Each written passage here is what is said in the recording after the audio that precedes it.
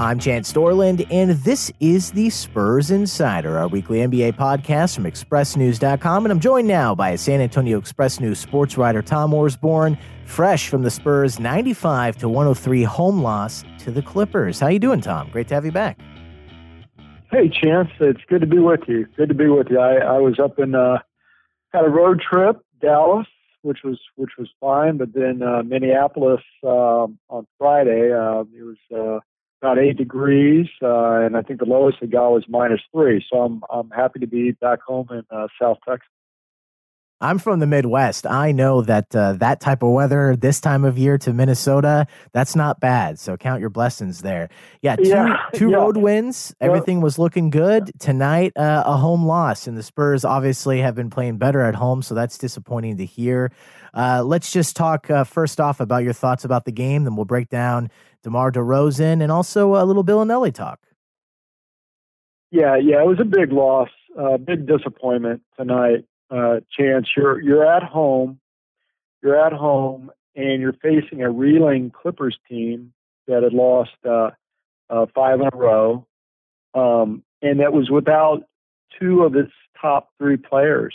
It's number 2 and number 3 leading scorers. Gallinari was out with back spasms, and then Lou Williams, their great sixth man, he was also out with an injury. So you're facing a team that's struggling big time and is without 40 points in the lineup. So, on paper, it looks great, but hey, you know how things go sometimes on paper. It certainly didn't turn out that way. The Spurs were flat from the start. Meanwhile, the Clippers were desperate, as Tobias Harris, who led them with 27 points tonight, said, "We were playing for our lives," and that's how they look. They got loose balls. They hit the boards. They killed the Spurs on fast break points, 19-6, and at one point it was 17-1. So the Spurs, for whatever reason, let down, and Greg Popovich after the game said that that's what happens in the NBA a lot of times. You're facing a team that's wounded, and you kind of let down, and they come back to bite you. So, yeah, it was just a disappointing loss for the Spurs. They, as you said, they've been playing well at home. Now they've lost 2 in a row after winning 7 straight. So, yeah, in this tight West race, you can't afford to lose games at home that you should win. So that's the game. Time to talk now about something that's not been going very well. In addition to the home games as of late, those 2 losses, DeMar DeRozan hasn't been playing well, hasn't been shooting well. Tell me your thoughts about that slump. Yeah, man, it's got Spurs fans really nervous. I mean, this guy was so good at the start of the season, October, November, December, and then January came, and he's just really struggled. He finished December, Chance, averaging 22.9 points per game and shooting 47.7% from the field. So far this month, in 9 games now, it's roughly 16 points, maybe 15 now after tonight, and he's shooting about 40%. Tonight, with the 4 of 16 effort, that was his worst shooting night of the season, and 4 of his worst shooting nights this season have all come in January. Now, the knee-jerk reaction is, the easy answer is the guy's tired. He was second in the league. He's second in the league in minutes played. But you look at his career, he's always played a lot of games. And you also look at his career, he's always slumped in January. It's just something that's happened to him all his career. He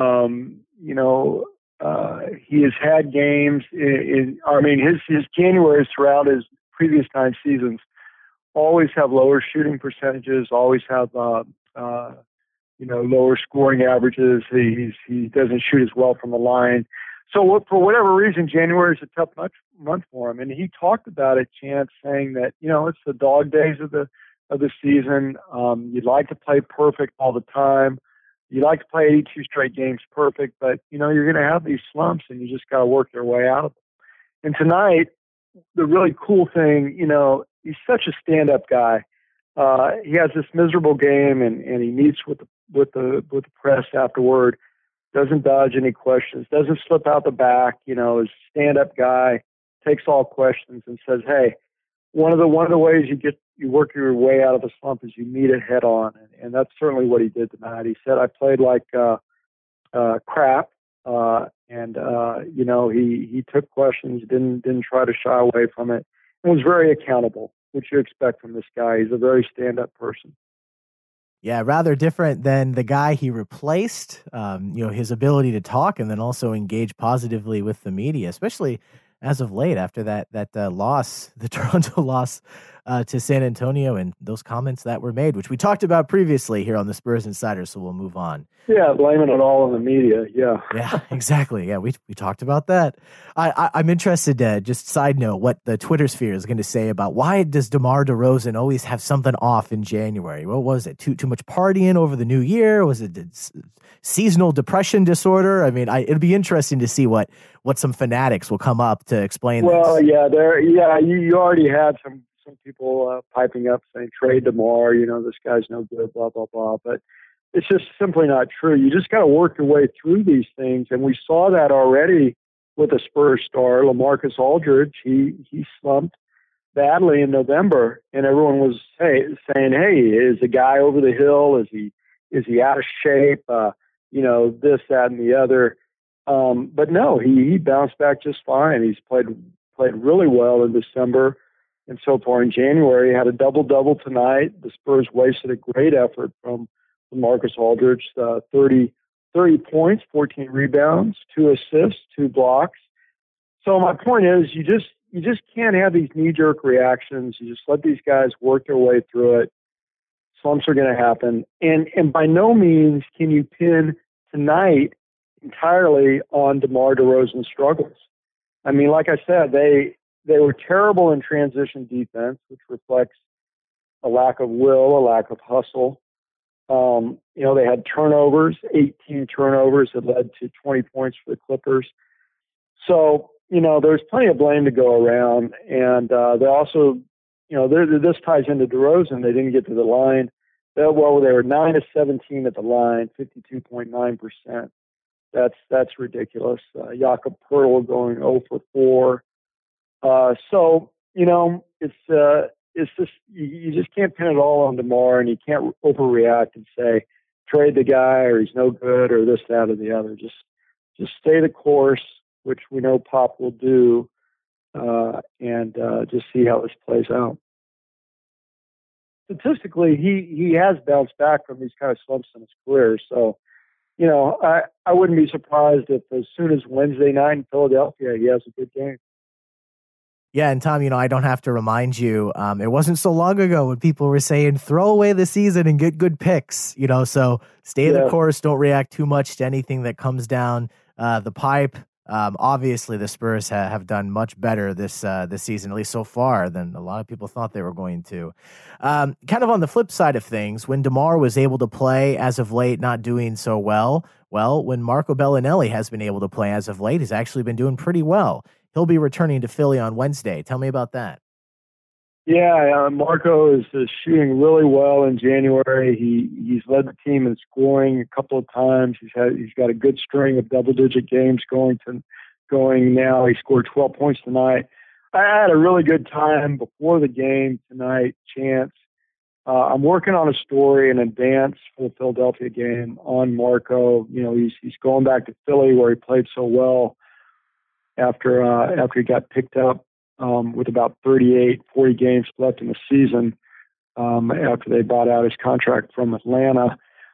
He's going back to Philly, and it just seems like a natural time to write about him. And I just had a lot of fun talking to Pop, Clippers coach Doc Rivers, Spurs assistant coach Ettore Messina, who coached Bellinelli when he was a teenager in Italy, and then Bellinelli himself, talking to him, and got some great comments about this guy's propensity to shoot these off-balance, unorthodox shots from behind the three-point line. And he just got some really neat comments, and it's such an unorthodox thing. It's kind of story that you like doing because it's not run of the mill. It's something different, and just had a lot of fun with that. And Marco, the thing about him too, I talked to you about this early in the season, Chance. The guy just loves basketball. He's always very eager to get out there. He's happy. You can just see a joy oozing out of him on the court. And Messina told me that that's exactly how he was as a teenager, that you could just see how happy he was to be playing basketball, professional basketball. And that, he's one of these guys that probably, as Ettore was saying, probably would play until he's about 50 if he could. So really looking forward to sitting down and banging that story out the next couple of days. And hopefully staying with the Spurs, at least in the past, they've loved those long-term players. So we'll see what's going to happen with that. And also, of course, as you just mentioned, returning to Philly on Wednesday. We'll talk about that in next week's episode.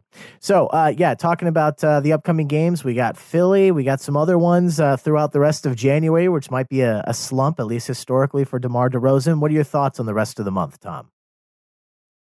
Well, this going to Philly is not going to be easy. That's going to be a tough game. And then you go to New Orleans, where historically the Spurs struggle, but you're playing again another Western team that's desperate. This West race is so tight that you just can't take a night off, and the Pelicans will certainly be in that kind of mode when they face the Spurs on Saturday. Now, they're without Anthony Davis. That's a huge blow. But as we saw tonight, it really doesn't matter when you got guys out. As DeMar DeRozan told me after the game, when you got players that are injured, those guys that are stepping up, the next man up there, they want to prove themselves. They want to get more minutes and show what they can do for a variety of reasons. Of course, contracts always play into it. They may be playing for a contract or auditioning for free agency. So you just can't take anything for granted. But we got the rodeo road trip coming up. We've got a string of home games coming up after these two road games. So it just goes on and on. It's a tough season, tough race in the West.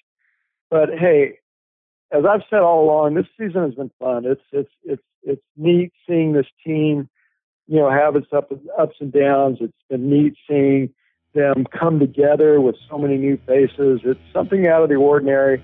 Spur fans don't like it, and I can understand that completely. But for a reporter, you like fresh stories, and this season certainly has been out of the ordinary for the Spurs.